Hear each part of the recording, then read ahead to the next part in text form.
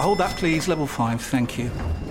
Ah, you must be one of our new interns. Yeah, hi, nice to meet you. Hi. Now, the most important thing to know is to in the biparcel rise plug sale. The most important thing is what? Sorry. The single most important thing is to in the channelized Bing Bingus of the biparcel rise plug sale, and you'll be fine. Yeah, that sounds important. Does work chat all sound like gibberish to you? Find collaborative articles with tips from the LinkedIn community to help you get through those tricky conversations. Making work make sense? LinkedIn knows how. talkSPORT. Hey, you're listening to the talkSPORT Euro Hits. I'm Fern Bolt. And I'm John Jackson. Well, things didn't quite go to plan for Scotland in their opening game at the Euros, but if you're going to lose, you might as well lose to a wonder strike. And the ball bounces for Schick, who shoots from the halfway line. Oh my word! What a goal from Patrick Schick!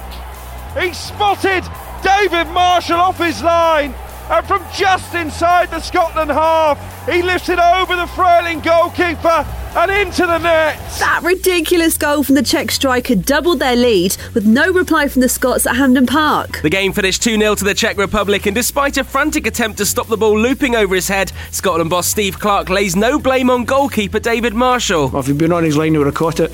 If in a normal circumstance he's looking to sweep up behind the defence when it comes out, it's a fantastic finish. I think rather than looking to apportion blame all the time, sometimes you've got to credit the goal scorer. They were without Kieran Tierney through injury, and informed striker Shay Adams was left on the bench until half-time, much to the confusion of former England striker and talkSPORT pundit Dean Ashton. When you're at such an elite competition, and if you're going to get chances, they have to be taken. They have to at this level, because the other teams are going to have quality, as was shown today, to hurt you. The Scots' next game is against England at Wembley on Friday, and Adams feels they can bounce back. You know, we just have to take positive from today and put things right. With the squad that we got here, we're more than good enough to get a result there, so hopefully we can do that. That game, along with every single other game at Euro 2020, is live on the talkSPORT network. In Monday's other results, probably the first real shock of the tournament happened as Slovakia beat 10-man Poland 2-1. Skriniar smashes it in from 15 yards out. And Spain couldn't find a goal to get past Sweden. That game ended goalless. And don't panic if you did manage to get some tickets to the tournament.